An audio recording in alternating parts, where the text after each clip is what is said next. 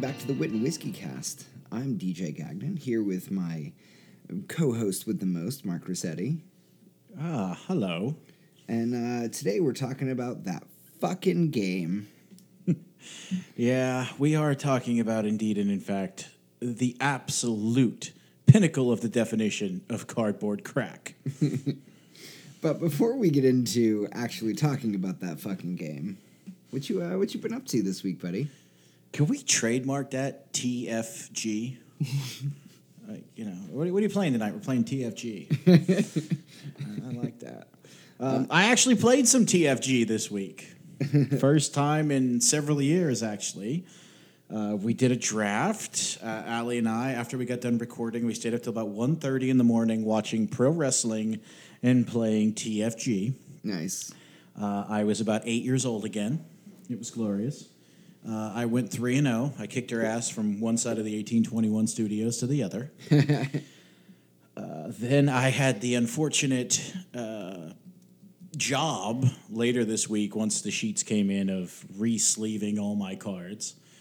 I also took the opportunity to disassemble all of my decks except for the draft deck. So I have 6 binders pretty much stuffed to capacity.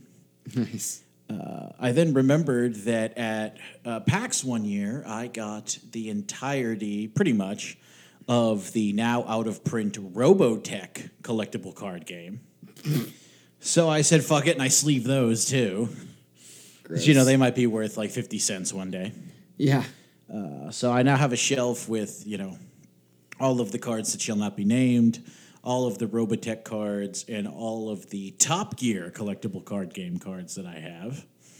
So I need to go back to my parents' house because somewhere buried in my old room I have the Austin Powers collectible card game. Oh, and I need to sleeve those too, just for posterity's sake. Why do you have all of these things? I was big into collectible card games as a kid. Fun fact, though, you and I should do a draft because I went on eBay today just for laughs. You can get sealed, unopened boxes of the Austin Powers card game for $20. That certainly whole boxes. Certainly sounds like a thing we could do.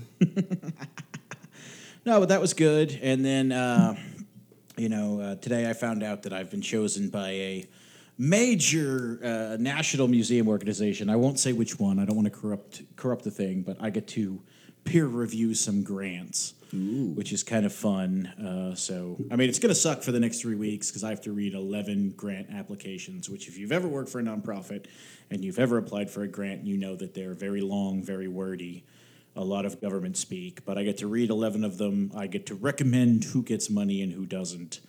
And, it's a nice little thing on a resume, and it's just, as lame as it sounds, it's nice to be honored. They want my opinion on something. They think I'm legit. Joke's on them. And there's going to be a check at the end, which is also nice. I get very Ron Swanson vibes, libertarian, making sure nobody gets the money. Yeah, it is a federal government block grant program, so the irony is not lost on me. But I am going to try my best to be fair, and my group of 11 organizations that I have to review, some of them are actually some big-time heavy hitters, so I'm looking forward to it. Nice. That's awesome, dude. What about you? What'd you do this week? I'm surprised you didn't mention it. Free Comic Book Day was this weekend. I didn't get to go. That's why I didn't mention it. What? I tried, brother. I tried, but I just had so much going on. I went to Free Comic Book Day. We Holly and I went, and we had an absolutely fun time, despite the fact that it was like 96 and humid. Yeah, it was like 113 here over the weekend too. So yeah, it was rough. It rained just long enough to make it even more humid. Like, we were just soaked by the end of it. But it was awesome. Free Comic Book Day happened right after DC revealed that Tim Drake is bi. How excited were you? I am ecstatic. It was amazing. And I don't know if you saw it before I texted you, but when I saw it, I was like, even if he knows, I'm texting him.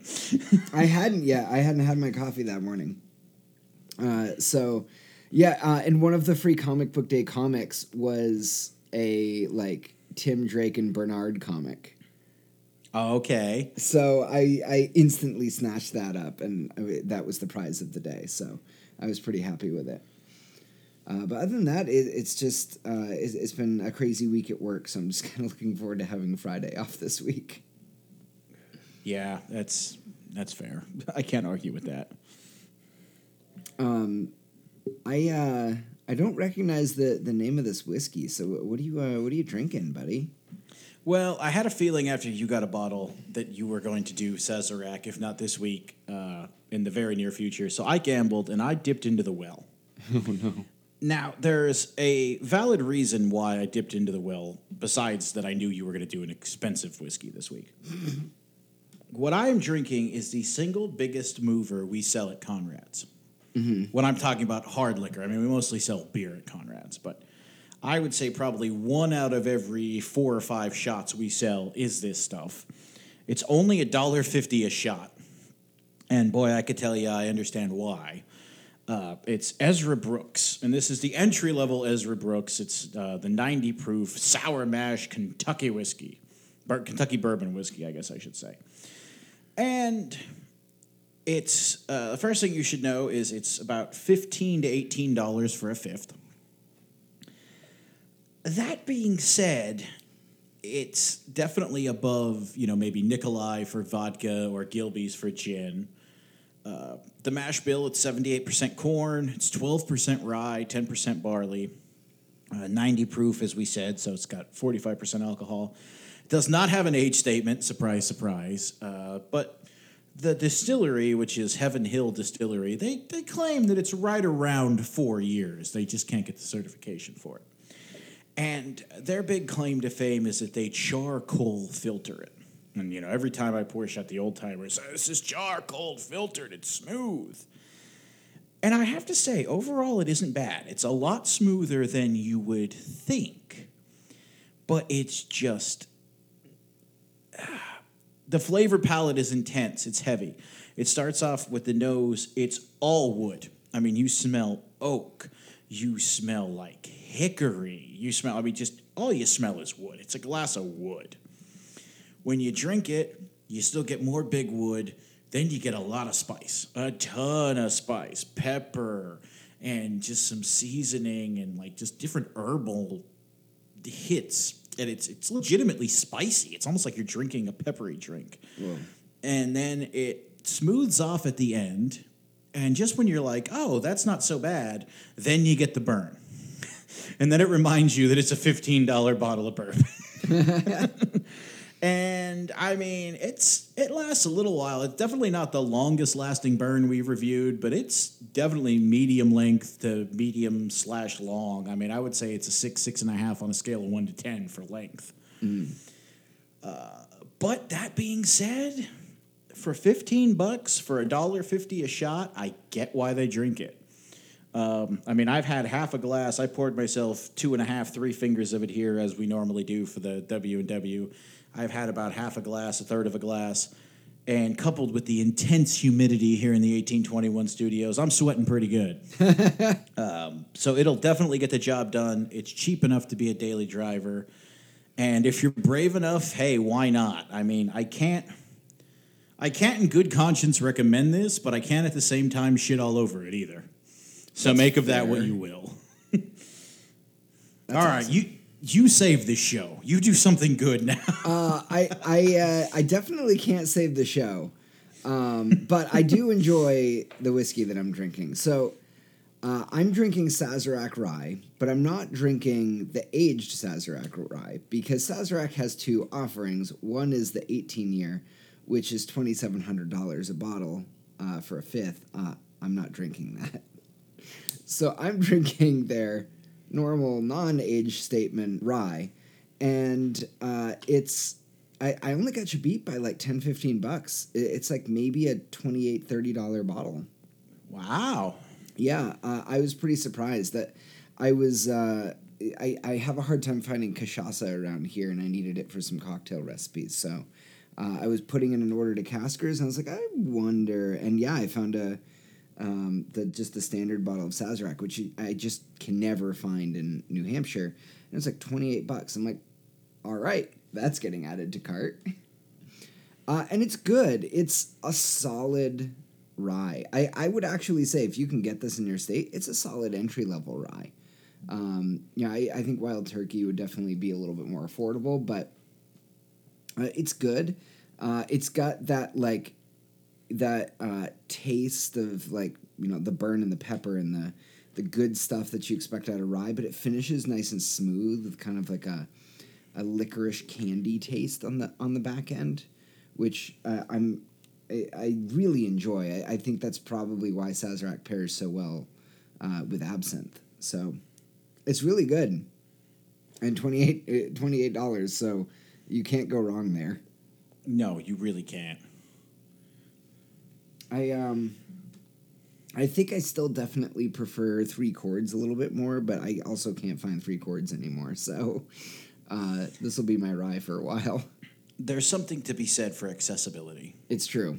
Yeah, there's so many ryes that are, the liquor stores in New Hampshire have you've got the giant bourbon section. You've got the one 4-shelf thing of rye, and half the time there's Irish whiskeys on it. So the pickings are slim for rye most of the time, and I don't really want to be buying a bottle of Whistle Pig every time I want to drink rye. So I may be delving into some more of those as that section expands the liquor store. Well, you've given me a fantastic segue for whiskey news. Hell yeah. Because I have in front of me the statistics from Nielsen for the last 52-week period for all types of hard liquor sales for the United States of America. Huh. Now, we should premise all these numbers by saying last year obviously was a little goofy. Yeah. The world kind of ended, things occurred, major pandemic. I'm sure you've seen the news. So I would say take these numbers with a grain of salt, but still, they're very interesting. So I'm going to throw some questions at you here, DJ. Okay. In terms of actual liquid volume, what was the highest selling liquor in the United States of America? Is it Jack Daniels? No, I mean type. Oh. Like whiskey, vodka, wine. Well, wine isn't a spirit. The highest spirit. I want to say vodka. Vodka was indeed and in fact the number one seller by volume. Do you know what the number one seller by cash dollar amount was? Oh, that's probably whiskey. It was indeed. Yeah. In 2020, the United States of America sold, are you ready for this? 10.8 billion with a B dollars in whiskey. Vodka was number 2, but as we used to say in racing, there's a bit of a gap. Yeah. Vodka came in at 6.9 billion. Wow. So almost half, 60%. Of those, interestingly enough, from types of whiskey, number 1 is good old American whiskey. We buy our own. Number 2 was Canadian. Number 3 was Scotch, and Irish whiskey was lagging behind in 4th. Every state in the United States, all 50 states, own a distillery, a local distillery. They can claim one. And so to round this off, I have the top 5 states and the bottom 5 in terms of percentage of sales that are whiskey. So this is every bottle of wine, every bottle of vodka, everything. They take all the numbers, and this is what the percentage is of whiskey. Number 5 was Missouri, 25.2%. Number 4 was North Carolina, 25.7%. Number 3 was good old West Virginia, 26.5%. Number 2 was Indiana, which that one kind of surprised me, at 26.7%. And then any guesses on what's the number 1? I can't even hazard a guess. Kentucky. That's fair. At a whopping 45.9%. Essentially, 1 out of 2 bottles sold in Kentucky are whiskey. That's amazing. The bottom 5 are Oregon, Minnesota, New York, New Jersey, and then do you know what the 50th out of 50 state is? Utah? Idaho. Oh, man. I'm surprised Utah's not on that list. Utah, if I'm looking at this correctly, is 6th from the bottom. Keep in mind, there are a lot of non-Mormon areas of Utah. They make up the average. Pennsylvania is somewhere in the middle at 19.9%. And I'm sad to say the Shire is rather down the bottom. They're in the bottom 10 at 14.8%. Is this like per percentage of population and stuff? Because New Hampshire's kind of tiny. No. This is basically, they took the statistics from your state stores. And of all their sales, 14 and a bit percent were whiskey. Yeah, I mean, that does make sense in New England. We do like margaritas and weird liqueurs up here. Although I have to hand it to Maine. Maine is flirting with 20%, if I'm reading this correctly. So nice. But yeah, so those are the states that drink the most whiskey. Shout out to Texas, too. They almost made the top 5, which, again, is no surprise there. They were number 7, so 6 or 7. So, yeah, so that's that. I found that very, very interesting, but almost $11 billion in whiskey sales last year. That's intense. Choo-choo. All right, what do we have for tools of the trade? So for tools of the trade today, we're talking about speed pouring. Ooh, I like this. It's an interesting topic. I can't confess to being very good at it, mostly because I don't get a lot of practice. So when I make cocktails at home, I definitely use jiggers and I try to be pretty precise. But speed pouring it's really what you're going to do as a bartender, and it's kind of like that next level of bar equipment, right? Like if you're entertaining often, you want to get more into the hobby. Having speed pours around is a good idea. And I've got half a dozen floating around my house. And I do use them occasionally. But the idea of a speed pour is they are engineered in a way that you take the cap off a bottle, you put one of these pourers on it, and you can pour out of the bottle at a steady rate. That the pourer is engineered in a way to make sure that it comes out at a steady rate. And then you can use a 4 count for an ounce. So, one, if you start to pour 1, that's, a quarter of an ounce. 1, 2, that's half an ounce. It's a pretty fascinating way of doing things. And there's so many different kinds of pourers. There's metal ones, there's plastic ones, there's the bottles that you can get for pouring juices just have these huge honkin' speed pours. So if you want to get yourself a few, there's a couple of different ways to go about it. I tend to like the plastic ones for practicing, but if I was gonna keep them on a bottle, I'd probably want the metal ones that have the covers built in, just because I don't really work at a bar, and I want to be able to cover the bottle at the end of the night. There's also some really interesting other kinds of speed pours. There's one that is flat with the opening of the bottle, and it goes into the opening, and it's meant for you can screw the top back onto a bottle and just put it away. But it still puts out the alcohol at the same rate as a normal speed pour. So if you want to get into speed pouring, there's a lot of really interesting tutorials online. I'm a big fan of there's a guy who's got an account called Tipsy Bartender, and he does a lot of really cool, he does layering tutorials and speed pouring tutorials and all sorts of good stuff. And his stuff is pretty accessible. And most of the online bartending classes will teach you how to speed pour. It definitely takes some practice. How are you at it, Mark? I'm not bad with the counting, although I must admit, if we're being honest, I cheat. You can actually get now for small money, and we have them at Conrad's, and I have a couple in my house. They come in 2 packs. They are a larger plastic speed pourer, and they have a little trapdoor flap cover. but they also have a little metal ball bearing in them. And what you do is you turn the bottle upside down and you sort of do like a jerking motion and you load the pourer. And it loads about a shot. And then you turn it back upside down. So basically you do like a twist. You turn it back right side up. And when you pour it upside down again, the trap door opens and it dumps basically a shot. And then the ball bearing goes back up and it closes off.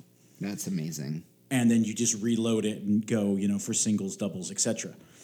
You can get a 2-pack of those for like $12-13. And I mean, they're plastic, so they don't last super long, but you'll definitely get your money's worth out of them. Yeah, they're fascinating. I did look up, because there are some states, I don't have the names of all the states here, but there are some states that regulate pours in the bar industry.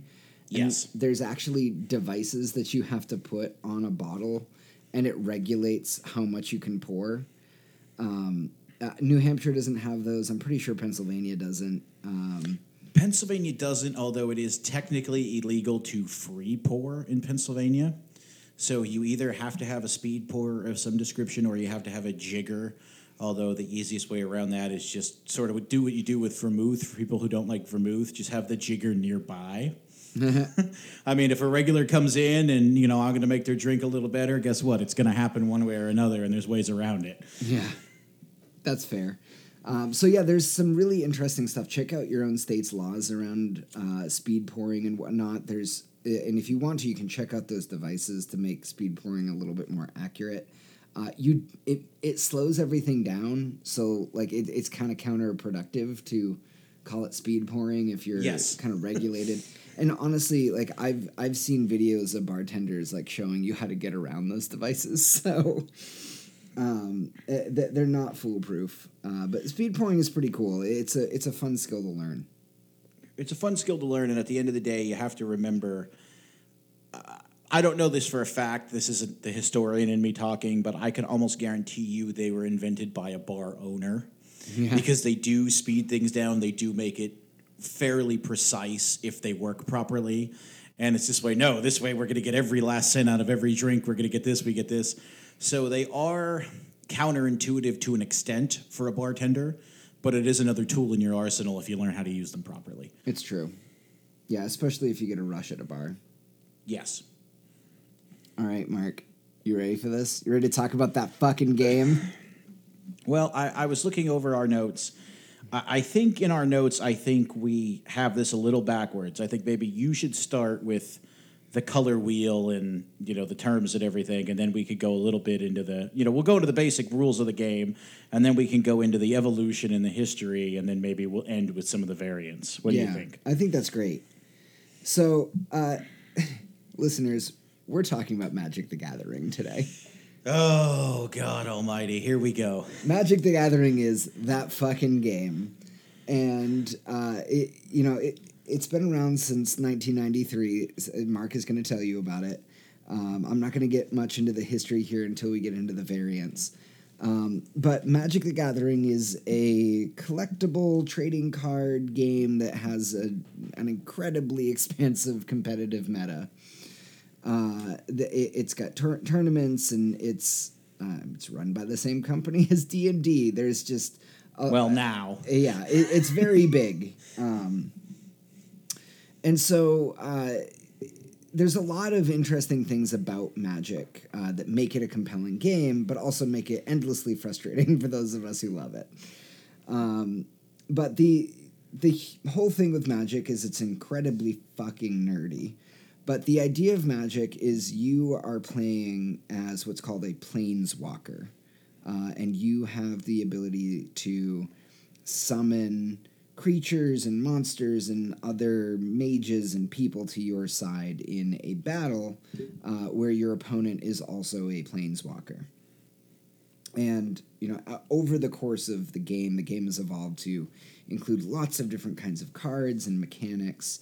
But I wanted to talk a little bit about some of the mechanics of Magic by introducing Magic's color wheel. And Magic goes by a system of what's called mana, and you draw, as a planeswalker, you draw your energy, your mana, to cast all of these spells from lands from the lands that you walk or the lands that you have dominion over. And each of those lands is aligned with a different color. There are 5 primary colors in Magic with there is a non-color, there's a colorless mana as well, which has been fairly recently codified as its own kind of land and its own kind of icon. So there is technically a 6 non-color, aside from, colorless or color neutral stuff. But the 5 primary colors are red, white, blue, black, and green. And the deck of cards that you build can be aligned with one of these colors, 2, 3, 4, 5, whatever you want to do. There's quite a few combinations that you can have. The more colors that are in your deck, the more complex your deck gets, the harder it is to draw the cards that you need to do the things that you want. I found that most decks don't tend to go beyond 3, but there definitely are 4 and 5 color decks out there. So to give you a little bit of the mechanics here, each color has its own kind of flavor and sense of what it does in the game. Starting with red, red is generally very chaotic. It's a lot of dragons, goblins, hounds, ogres, and orcs. It tends to be like horde mentality. It tends to use mechanics. There's one called haste, which allows a monster to come out of the gate swinging, which counteracts one of the core rules of Magic, which is summoning sickness. You can't use a creature or a monster on the same turn that it's summoned. Haste negates that. They come out of the gate swinging. And red is generally very damage heavy. It's reckless. It's a lot of rapid speed strategies. You tend to make your strategy on the fly with red. And when we talk about planeswalkers, you as the player are a planeswalker, but in the game itself there are named planeswalkers that are cards that you can play. And the idea is like you are allying yourself with a planeswalker. Ooh. Overrated. What? I love planeswalkers. Mark is an old fuddy-duddy. But in red, they introduced Chandra, the pyromancer. She's, a fiery redhead. And my personal favorite is also red. His name's Duretti, the Scrap Savant. He's a goblin artificer. So red's pretty cool. I don't tend to play a lot of white, but white is a lot of planning strategy, building an army. There's a lot of healing and a lot of protection, a lot of equipment within white. I like to joke it's the GOAT class. It is, but it's important to specify that while white is often about light and purity and protection, it's not necessarily good. No, and that's, even as recent as the Return to Innistrad set, we saw angels slaughtering humans. Like, it's very lawful. But you tend to see a lot of soldiers. You tend to see, like, unicorns and pegasi and sphinxes and angels. In this color spectrum, we get Ajani, the lion warrior. We get Nahiri, the lithomancer. Some pretty cool names in the set. In blue, blue is my other personal favorite color. I play a lot of blue. Of course you do. Yeah. Mark is just fuming hearing this. 90% of our listeners that play Magic are fuming. Blue is the pedantic color. I do. I love it. I love it so much. Blue is a lot of sea creatures. It's weirdly a lot of flying creatures. It's mages. You'll get boats and like sailors and pirates and all sorts of fun things. Blue is all about magic. And actual magic, not the card game magic, but actual magic. It's morph and transformation mechanics. It's a lot of instants and sorceries. It uses some mechanics called Delve and Scry that allow you to get into your deck a little bit more and kind of churn through it a little bit quicker. Blue is all about control. It's all about transformation. It's all about board wipes, which frustrate anybody who's playing against blue. Lots of really great things in blue. Black is about what you would expect. It's the polar opposite of white, where we say white is not always good, black is not always evil, but, it's mostly made of vampires and demons and zombies and, hags and the undead. Black does a lot with the graveyard. Whenever a monster gets destroyed in Magic, it gets sent to the graveyard or it gets exiled. Black brings them back, and sometimes way more powerful than they were before. Black does a lot with poison counters. It uses a mechanic in Magic called Death Touch. Some really, really great things there. And Black is all about sacrifice and resurrection. If you listen to a lot of My Chemical Romance as a kid, you might be playing a lot of Black. And out of Black, we get planeswalkers like Liliana, who's a necromancer. We get Sorin Markov, who's like one of the progenitors of the entire vampire race. And then we get into green. And I don't love green. Green is probably my least played color. I feel like I should like green more, but I don't tend to like how it plays. But it's all about elves and fae. There's a lot of creatures, tigers and wolves and stuff like that. There's also a lot of titans and a lot of golems in green. Green uses a lot of lifelink. It uses a mechanic called Trample that does damage through a monster that's defending. It's all about big creatures and slow, plodding strategies, and I hate that. I don't like slow strategies. I don't like having to plan that far in advance and slowly watch my board get more powerful. So I tend to play decks that are red-blue. But green, I honestly couldn't name a lot of planeswalkers in green. I had to go look some up. The earliest green planeswalker was Garruk, who is kind of this wild druid barbarian type warrior. But it's a lot of nature stuff, hippy dippy bullshit, which is fine. If you like green, you like green. But that's kind of like Magic in a nutshell. You summon creatures, you cast spells, you use equipment, and you draw energy from the land around you in order to cast all of these things. And then you go swinging at your opponent. Green is kind of like your first girlfriend. I mean, green is an entry-level color. I mean, I think the vast majority of players started with green. I started with a Christmas tree deck, a red-green deck, way back in 1995. It's a great way to learn the game, but I think it's higher tier at its end game. I don't think are all there. I do think it's interesting that you said you primarily play red-blue, since they are two colors that are diametrically opposed to one another. I mean, I'm not going to judge. I played a white-black deck for a long time. It's really interesting because they're all kind of on 5 points of a star, and I've always really enjoyed the unpredictability of blue with the heavy aggression and speed of red. Oh, no, if you could pull it off, it definitely works, but that's a narrow tightrope to walk. There's a set we'll talk about later, set in the plane of Ravnica, and Ravnica is all about, it's like an underground city basically with guilds, and each of the guilds is one of the two type color combinations.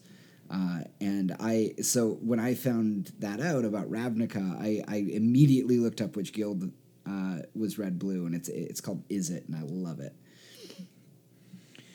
Yeah, I suppose we should throw a disclaimer in here as we go forward. DJ's going to lean very heavy into the lore. I am. I don't give a shit. I think it's all pretty bland. It just keeps going and going. I think the game works best if you're in a vacuum. The game does not need lore. It does not need storyline, as we're going to talk about very soon. It was not originally planned to have one. And I mean, but that's just me. I think it's goofy. I had a few of the novels back in the day. They were so bad they used to give them away with boxes of cards, and they were still pretty much unreadable. You can go on eBay and get pretty much any one for like $3. Like they're actually worth less than the cards, but it is what it is. A lot of people like them. That's why they keep doing it. But I have no interest. I love it. I know not everybody likes the lore of Magic, but I honestly think it's about as deep as some of the Forgotten Realms lore at this point. Like it's just Oh, it is. It definitely is. There's so much to it, and they don't tend to publish the lore like they used to. But I got into the lore because I got into Magic with Khans of Tarkir. And all of the lore around like why they transformed and why the time skip happened, and I thought it was great. I like it. So Mark can just sit over there. I mean, to me, all the lore is, to a lesser extent, what all the planeswalkers are just people that show up to yell at you in the video games. That's all they are. I don't know who this person is and why they're talking to me. Should we get into a little of the history? Yeah, I guess. I'm looking at this. This is going to be a 2-hour episode tonight, isn't it? No, we'll cut through it. So you said you started playing in Khans of Tarkir. That's what you said? Because that's on my list here, actually. I think so. I think Khans was like 2014. Yeah, good. Wow. Oh, you poor sweet summer child. Okay. So, best I could tell looking through my cards before we did this was I was pretty sure I started playing during Revised, which was late 94, early 95, but we'll get into that. Yeah, I avoided Magic like the plague for the longest time, and then finally a friend got me into it. Well, it all started back in 1993 when Wizards of the Coast released what was not the first collectible card game. There actually was an attempt by Topps to do the same thing with baseball cards, because baseball card sales were languishing, and the idea was you'd build a baseball team out of collectible cards and play. That bombed to the point where I don't even know what it was called. Mm-hmm. But in 1993 came out Magic the Gathering, and it is a collectible card game. I know that Wizards likes to say now, Magic the Gathering, the trading card game. No, it's a collectible card game. And there is a difference. We don't have time to go into the difference between the two, but there is a difference. So the first two sets was Limited Edition Alpha and Limited Edition Beta. 1993. And that was going to be the whole game. That was your whole set. That was your whole game. You build your decks from these cards. It was interesting. At the time, there was none of the 4-of-a-kind rule. I mean, the way Magic plays now is, aside from a basic land, you can only have 4 of a card, generally. There's some exceptions. That didn't exist. So you go back and you look at some of these early tournament-winning decks, and they have 25 of one card, 30 of another card, and these are 60-card decks. It gave us the Power 9. DJ, off the top of your head, what were the Power 9? I have no idea.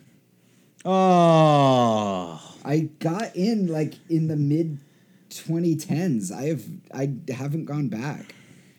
All right. Well, the Power 9 were the 9 most powerful cards ever released in Magic. They were all in Alpha and Beta. You had the 5 Moxen, Mox Pearl, Mox Sapphire, Mox Jet, Mox Ruby, Mox Emerald. You had Ancestral Recall, Time Walk, Time Twister, and, of course, the big Mamma Jamma, the one, the only, Black Lotus. Yeah. I knew about that one. For those of you playing the home game, in January of this very year, 2021, a 9-point-something rated version of the Alpha Black Lotus was auctioned off for, any guesses? No. It's going to be so much money. $511,100. Jesus. And to put this into perspective, in the 90s, Wizards of the Coast had a magazine called Inquest, and the back of Inquest every month was a price guide for Magic. And my friend Kyle and I, who taught me the game, I remember, I think I still have it at my parents' somewhere, the issue where they were talking about Black Lotus hitting $400. And we're going, what the fuck? $400? If we only knew. Whoa. Interestingly enough, the very first banned list for tournaments came out in January of 99. It wasn't even a full calendar year later. And the first 9 cards to be banned were the Power 9. So they didn't even last a year. Unlimited came out in 1993. It is what was the first of what we now call the core sets. It was basically a reprinting of, again, what they thought was going to be the entire game. It's sometimes referred to as third edition. And then revised, which is when I got into it, is a lot of times called 4th edition, even though there is no technically 3rd and 4th editions. And what set it apart was it was all the same cards as Alpha and Beta, but they had white borders, not black borders. And so that way, you always knew when you were playing somebody like me who was poor and they had a lot of white bordered cards. The first proper expansion, when they realized they had a lot of money sitting here and they need to make more cards, was Arabian Nights. In 1994, this was a fucking awesome expansion because it was based off of 1001 Arabian Nights, the folklore, the tales. And this was the original gimmick. Magic was not going to have a lore. Every set was going to be based off of public domain stories and public domain characters. The next set was actually supposed to be based on the works of William Shakespeare. Just think about that for a second. For whatever reason, they changed and they didn't do it. Later on in 94, they came out with Legends, and Legends really started to evolve the game into what we know now. You have multicolored cards, which is a time were gold. You didn't have these half and half bullshit cards you have now. You had your first legendary creatures, which is why the set was called Legends. And you got DJ's favorite rule, you got poison counters. I fucking hate poison counters. I threw this one in just because it made me laugh. In 1998, during the set Exodus, is when they started coloring the symbols for rarity. You know, commons are black, uncommons are silver, rares are gold, and mythic is bullshit. Mythic is like red orange. Yeah, it's like orange, but it's bullshit. That's not a thing. So this was Exodus 1998, and I just remember still to this day thinking that that's a new thing. Like, oh man, that's new bullshit. They changed that rule. No, it's been going on for like most of the game's life. I'm just so stuck in the past with it. 6th edition was the big one. 6th edition was when I started to fall out of love with Magic all the way back in 1999 because they completely changed the game. There was no more ante, which you actually, most people didn't do this, to be fair, but if you were playing Magic correctly, you had to, you would cut your opponent's deck, your opponent would cut your deck, and the top card on each deck would be set off to the side, and the winner won both of those cards. Nice. And there actually were cards that changed what was in the ante pile and this and that. The government got after them because it was technically illegal gambling, but that's gone. No more interrupts. And before somebody says, oh, well, they're just instants. No, they were a totally different type of card. You could only counter an interrupt with another interrupt. You couldn't use anything else. It was very interesting. A lot of decks got thrown by the wayside once they got rid of those. There's no more summon spells. Now they're just creature spells. They also got rid of summoning sickness. They changed that into haste and summoning and all that. No more mana sources. It's either a land or an activated ability now. As I said, haste was the first. You see your first permanent keyword, and haste was the first one. Now we have all kinds: lifelink, first strike, double strike, all that bullshit. First one came in 6th edition. You can no longer shut off artifacts by tapping them, although interestingly enough, for some of them, they've actually gone back and errated it that you could still do this because this broke the fucking game. And then they introduced the stack, which I don't know anybody in casual Magic that uses the stack. That's a tournament thing. I'm sorry. I feel like it comes up fairly often in Commander. I mean, maybe when you're playing a lot of blue and you're countering everything left and right. Well, I mean, it's also because, well, we'll talk about Commander, but it's the multiplayer aspect that there can be a lot of cards played at once. 8th edition in 2003 saw an artwork change. It got rid of the darker, more stony frames. There's less of a frame overall. There's more room for text. They changed where the picture sits. Meridian in 2003 gave us the first subclass. It gave us equipment. and basically ruined my filing system for artifacts from then on. Time Spiral was interesting in 2006 because Time Spiral, first of all, gave us time-shifted cards where they were starting to play with the idea of mythic rares. They didn't exist as a thing yet, but you had reprints, black-bordered reprints of old-school powerful cards at an insanely high rarity because the storyline was that the timeline is falling apart. Mm-hmm. This is also where we were supposed to get the sixth color. We were supposed to get purple. And purple was going to be the timeline unraveling and the dimensions starting to fall. And it was done. It was play-tested. Cities were going to be their lands. Urban centers were going to be their lands. And at the very last minute, they didn't do it. Do you know why? No. The dumbest fucking reason you'll ever hear. Okay. The backs of the cards. What? By rule, every card back has to be exactly the same. Yeah, true. It only has 5 colors on it. Yeah. So they would have to go back and reprint every card ever made. Fun thing I just learned this week researching this episode. Next time you're at home, listeners, actually pause the show right now and do this. Take your cards out if you have them. Turn them over. Look at the bottom where it says Deckmaster. Now, Deckmaster in of itself is a throwback because that brand died years and years and years ago, and there's nothing under the Deckmaster brand. But look where it says Deckmaster. There's a blue line that sort of goes down the one corner. That literally was a pen mark on the original proof that they didn't catch.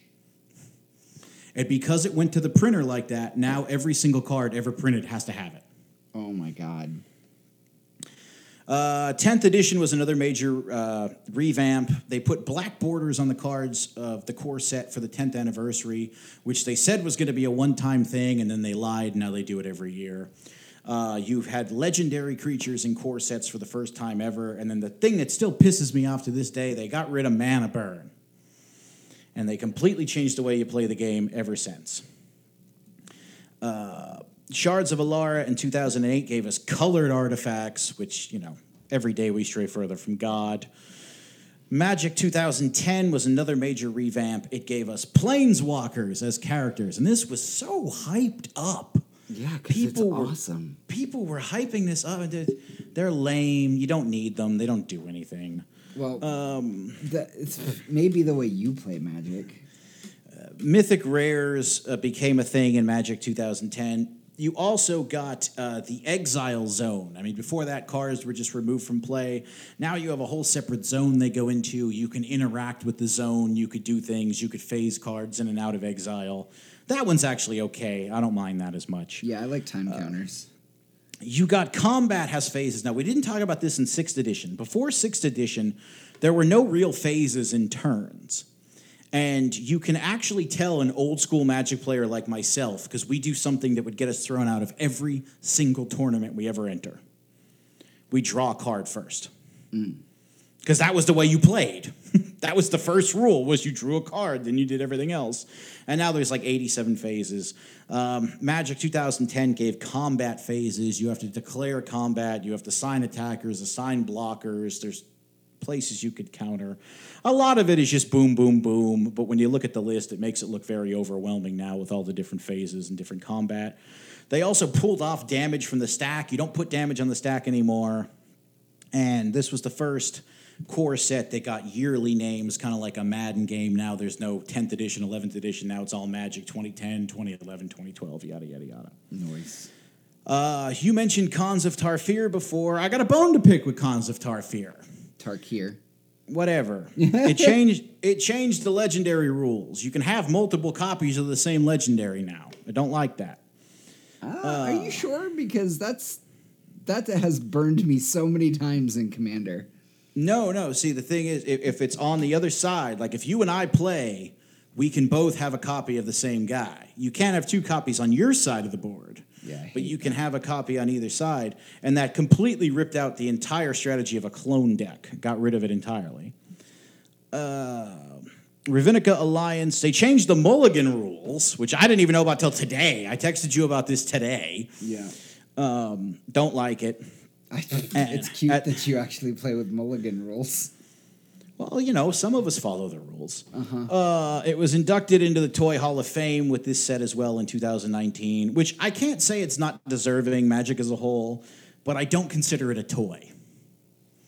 But maybe that's just me. And then this year we got Adventures in the Forgotten Realms. It is the D&D crossover that literally I started playing in 1995. Wizards of the Coast did not own both D&D and Magic at that point, but there was already talk back then that there was going to be a D&D and Magic crossover. Finally, in 2021, we got it. It's also the first canon crossover. I did look it up for this. The cards are legal, which I'm very surprised about. Last year in 2020, there was actually, of all things, a Walking Dead crossover. Ugh. The set was a grand total of 14 cards, all foil, and none of them are legal. And if you Google it, basically you get loads of forum posts and Reddit posts just saying, pretend it doesn't exist. So I pretended it didn't exist. Yeah, that's for the best. So that's Magic in a nutshell. It's a lot of fun. It's way better casual than it is for tournament play because you can kind of tweak it and play with house rules and get rid of some of the bullshit and put mana burn back in like there should be. So that's that. You're going to tell us about some variants now. Your beloved Commander. Mm-hmm. So I very quickly abandoned standard Magic formats because I went to a single draft, built a little bit of a deck, played it, and just had such a nasty, negative, boring experience that I have never been back to a public Magic event. I don't care for it. We talked about this already in the Toxic Fandoms episode. I think tournament Magic is one of the more toxic things I have experienced, and I don't really want to go back. So I tend to only ever play casual now, and I tend to only play Commander. So Commander has technically been around probably about since 6 months after Magic's inception. It used to be called EDH, or Elder Dragon Highlander. Before EDH, there was a version just called Highlander. And the primary rule of Highlander is there can only be one. Commander must trademark. Trademark by the Highlander series, but that's what the Magic format is also based on. Aside from basic lands, you can only have one of each card in the deck, and it has to be 100 cards. And the reason why Commander came to be is because even as early as 93, 94, when they were you'd go and play Magic with people, you'd go to a Magic event and it would be the same two decks that everybody was playing. And that's it. There wasn't, people weren't using a variety of cards. There was a lot of cards that were just, you'd collect them in boxes and nobody would ever play with these cards because it's not one of the two most powerful decks and you couldn't win with them, so why would you play them? And so the whole, thought of EDH back in the day was normal Magic is boring and everyone plays the same damn deck. So with this new format, with the adjustment of 100 cards and the limit on only having one of each card in your deck, you get to start seeing a variety of cards you don't see in Standard. You can't play 4 copies of every card that you want. And the other thing about Commander is, and this was kind of a later addition to it, but Commander's played with more than 2 people. Now, you can just play it one-on-one, and it's a ton of fun. But Commander is built as an official format for 2 to 6 people. Everybody has I their own feel we Commander must deck. interject. You can play regular Magic with multiple players, too. It's... Yes, you can. It's not nearly as fun, and with the 60-card decks, it's hard to get a strategy together to beat 5 other people. See, all right. See, I like the speed of it. That's my biggest gripe with Commander is how bloody fucking long it takes. But all right, go ahead. Continue. See, I don't like the speed of Standard Magic because I you play with a 60-card deck. Once you've played it twice, you've played every strategy in that deck, and that's it. You don't have to play with a 60-card deck. I don't know where you get that from.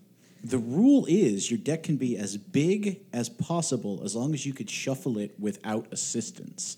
That's the letter of the rule. Which is all well and good, but I'm not a deck builder, so I don't really enjoy like, oh, you use this one mechanic, so I'm going to just add 5 more cards I'll be able to find somehow, and then you have 200 card. That's not fun for me.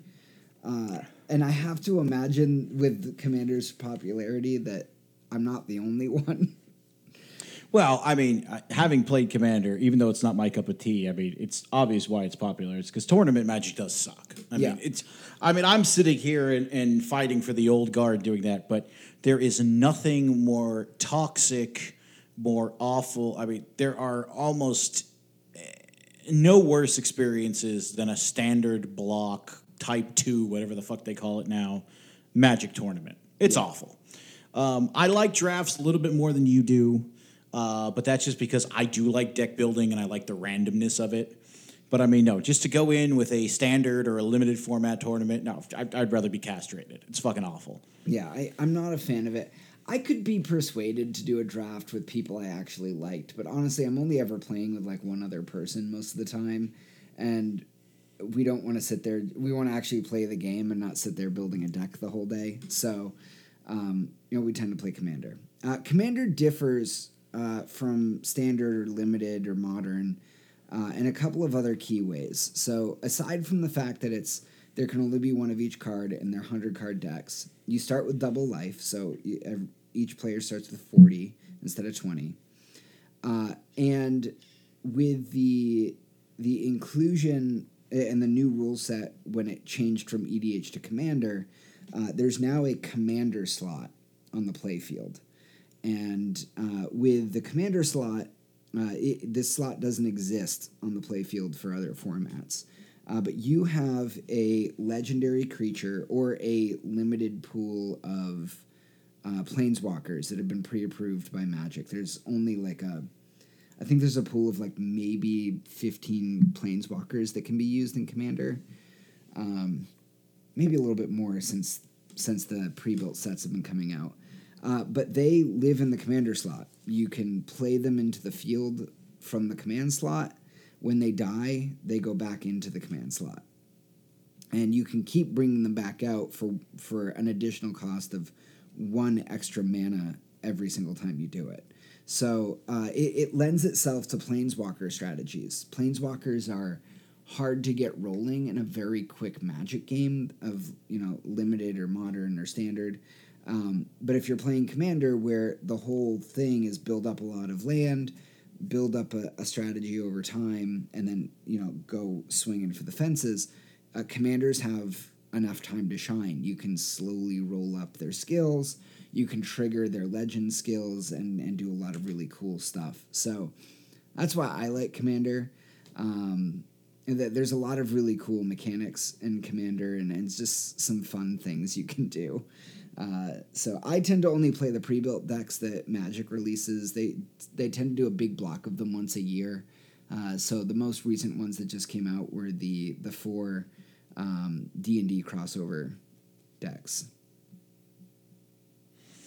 See, now that you mention it, since you've been talking, I think I do vaguely remember as a kid Commander, but I think, and maybe I'm wrong about this because I never had any because they were stupid money when they were new, and they're basically worthless now because they're illegal in every format. I think that's what the Vanguard cards were for. Potentially. And, which they were neat because they were cards that could not be cast, could not be destroyed. They were always just there in a separate plane of the battlefield, and they were oversized. They were huge. They were like index card size. And they came out in like sets of 20. Like there was like Vanguard 1, Vanguard 2, Vanguard 3. But I never fucking had any because they were worth stupid money. Yeah, I think now that you mention it, I think that might have been early Commander or Highlander. Yeah, the original Commanders, because originally Highlander was just the 100-card format and no dupes.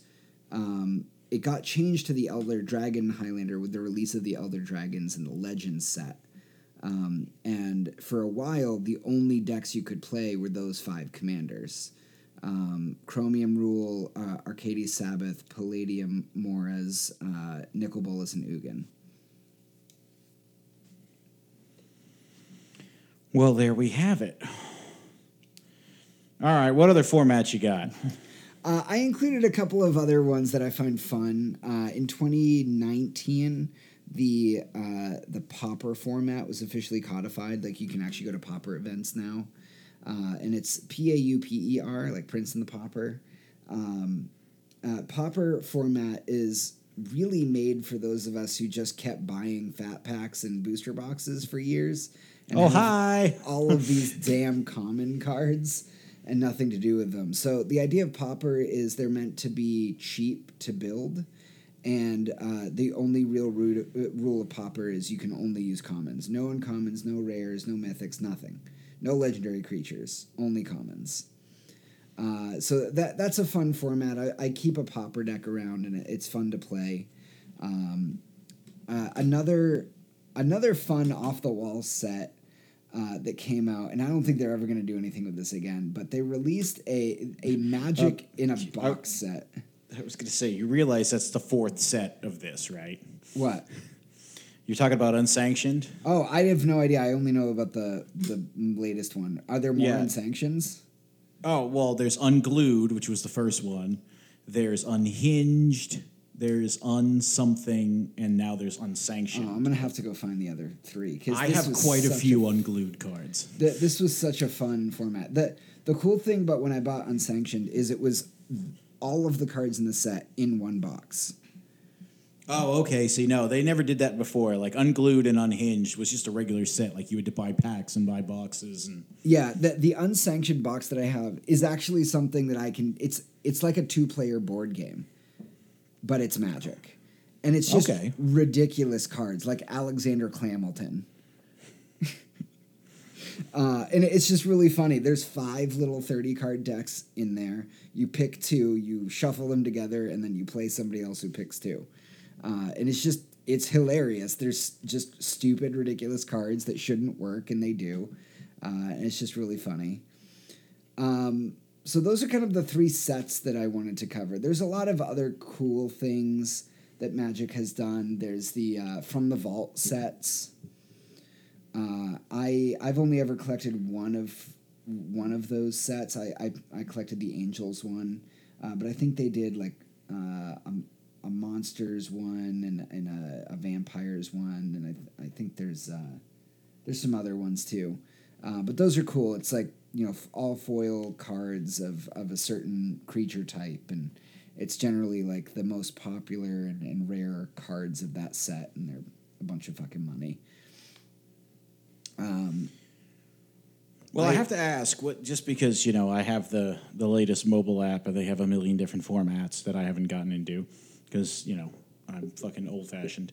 But what is the difference between Pauper and Penny? I have no idea. I only know about like, these formats, yeah. I mean, I assume Penny is like even cheaper than Pauper, but I mean, maybe Penny is price instead of rarity. Hang on, I'm going to Google it right now. I bet you that's what it is. Penny Dreadful is an unofficial Magic Online budget format where the legality rules include only cards that cost 0.02 cents a ticket. I have no idea what the fuck that means. Neither do I assume this is just a really super cost-effective way to play Magic. Yeah, but I mean, how many commons are there that cost a penny? I mean, commons are cheap, but they're not that fucking cheap, are they? I mean, they might be. I mean, I have vivid memories in the 90s of going to my local brick-and-mortar store, and the commons box was all $0.25. And that was before with inflation, that's quite a bit of money now. But...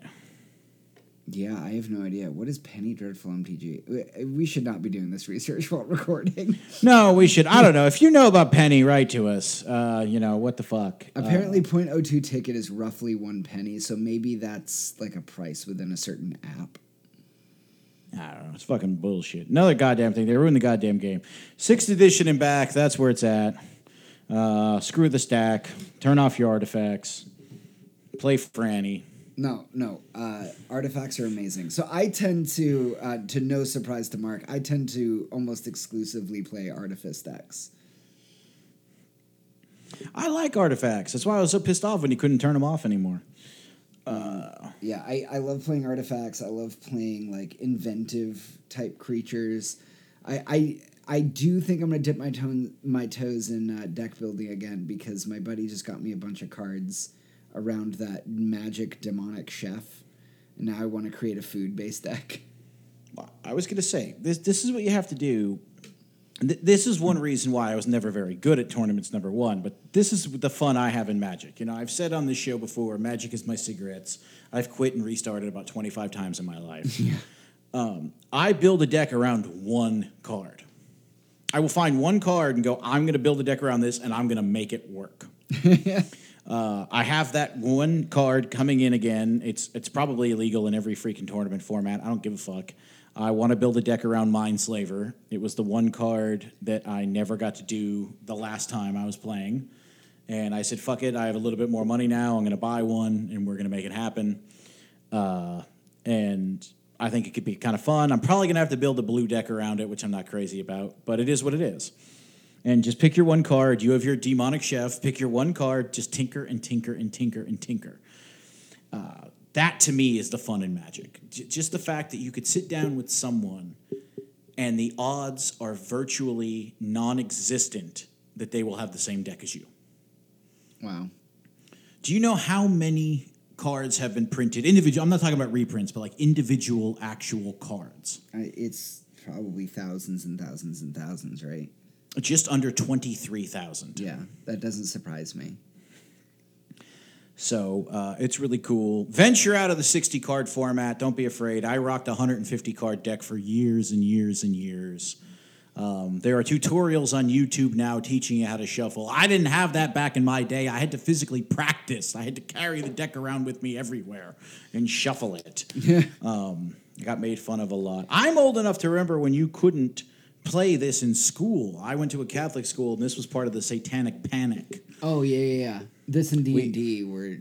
Yeah. I mean, this was our D&D, right? Like, our parents probably stayed away from D&D because of the Satanic Panic, and ours was Magic.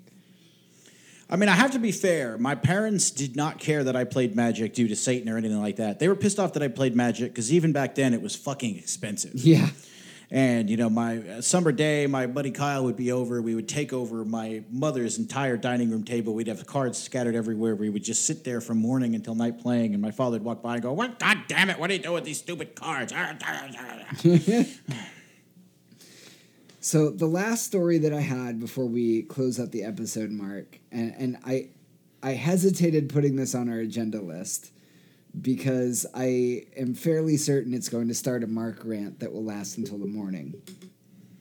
But did you hear about the lawyer who got a Magic the Gathering deck officially copyrighted this week?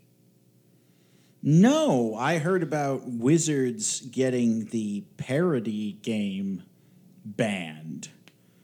But I have not heard about this. Go on. So there's this guy named Dr. Robert Hovden, who is a legal provocateur, which I thought was an interesting title. But he... Is that just a stripper with a fucking secretary gimmick? I think it's somebody who flaunts, copyright or something. I don't really understand it. But he copyrighted his own personal Magic deck. It's a deck he calls Angels and Demons. The deck was created by a corporation through work-for-hire arrangements with creators and is now claimed as his exclusive IP.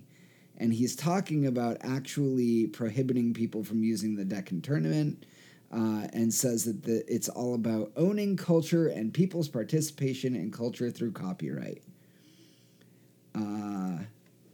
So yeah, that's a thing that happened.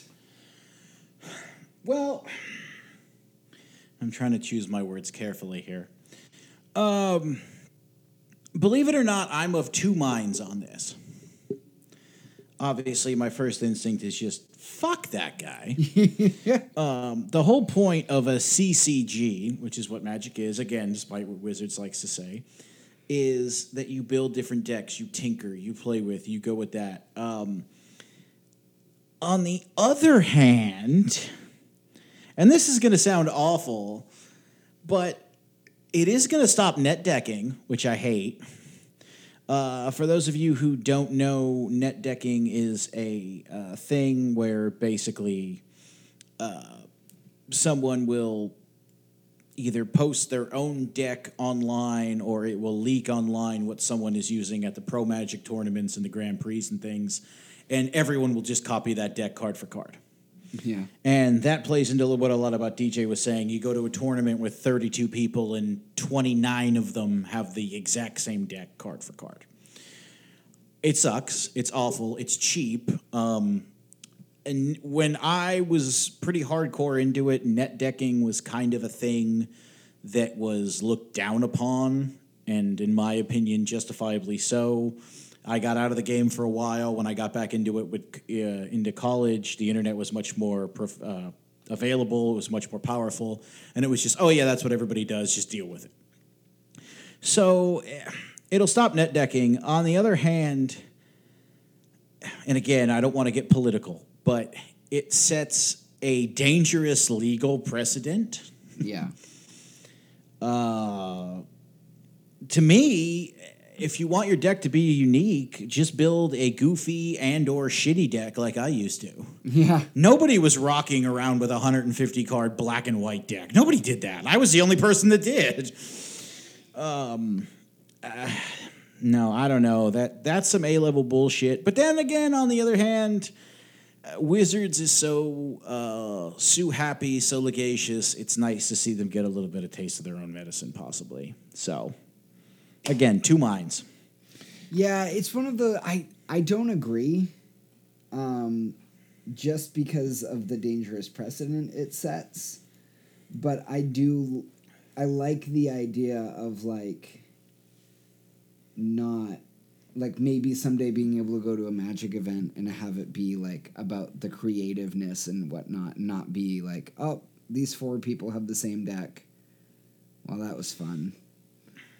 And I mean, I come from racing where a lot of it is IP-based, a lot of it is design-based. There was a big controversy probably about 10, 15 years ago when Bosch was making the glow plugs for both the Audi and the Peugeot diesel engines at Le Mans, and they had to go to court. And even though it was the same company and a lot of the same engineers working on both projects, they actually had to go to court and prove that they were making 2 different parts do the same thing because they technically were the individual company's IPs. So, I mean, I guess I can kind of see it from that point of view, but I don't fucking know, man. That's dangerous. But at the same time, the game came out in 93. I've been playing since summer of 95. If I had $1 for every time somebody told me this was going to kill Magic, I'd probably have enough money to go back in time and buy that $400 Black Lotus. Oh, yeah. I mean, I don't think it's going to kill Magic, but I don't love it. It doesn't, it makes me feel squicky. Oh, I agree. No, I agree. I'm definitely squicky. That guy's an asshole. But shit happens when you party naked, as they say. And by they, of course, I mean Lou. All right, take us out, buddy. Is that it? Are we fucking done with this fucking game? With this fucking game. So thank you all for listening. If you play Magic, let us know your thoughts. And if you don't play Magic, don't fucking start. No, seriously, it's like cocaine. Just don't do it. It's true. If you listen to us on iTunes or Spotify or wherever the hell you listen to us, like us, subscribe to us, follow us, please. It gets us up in the rankings. It gives us some analytics we could play off of. Give us a rating if your app supports ratings.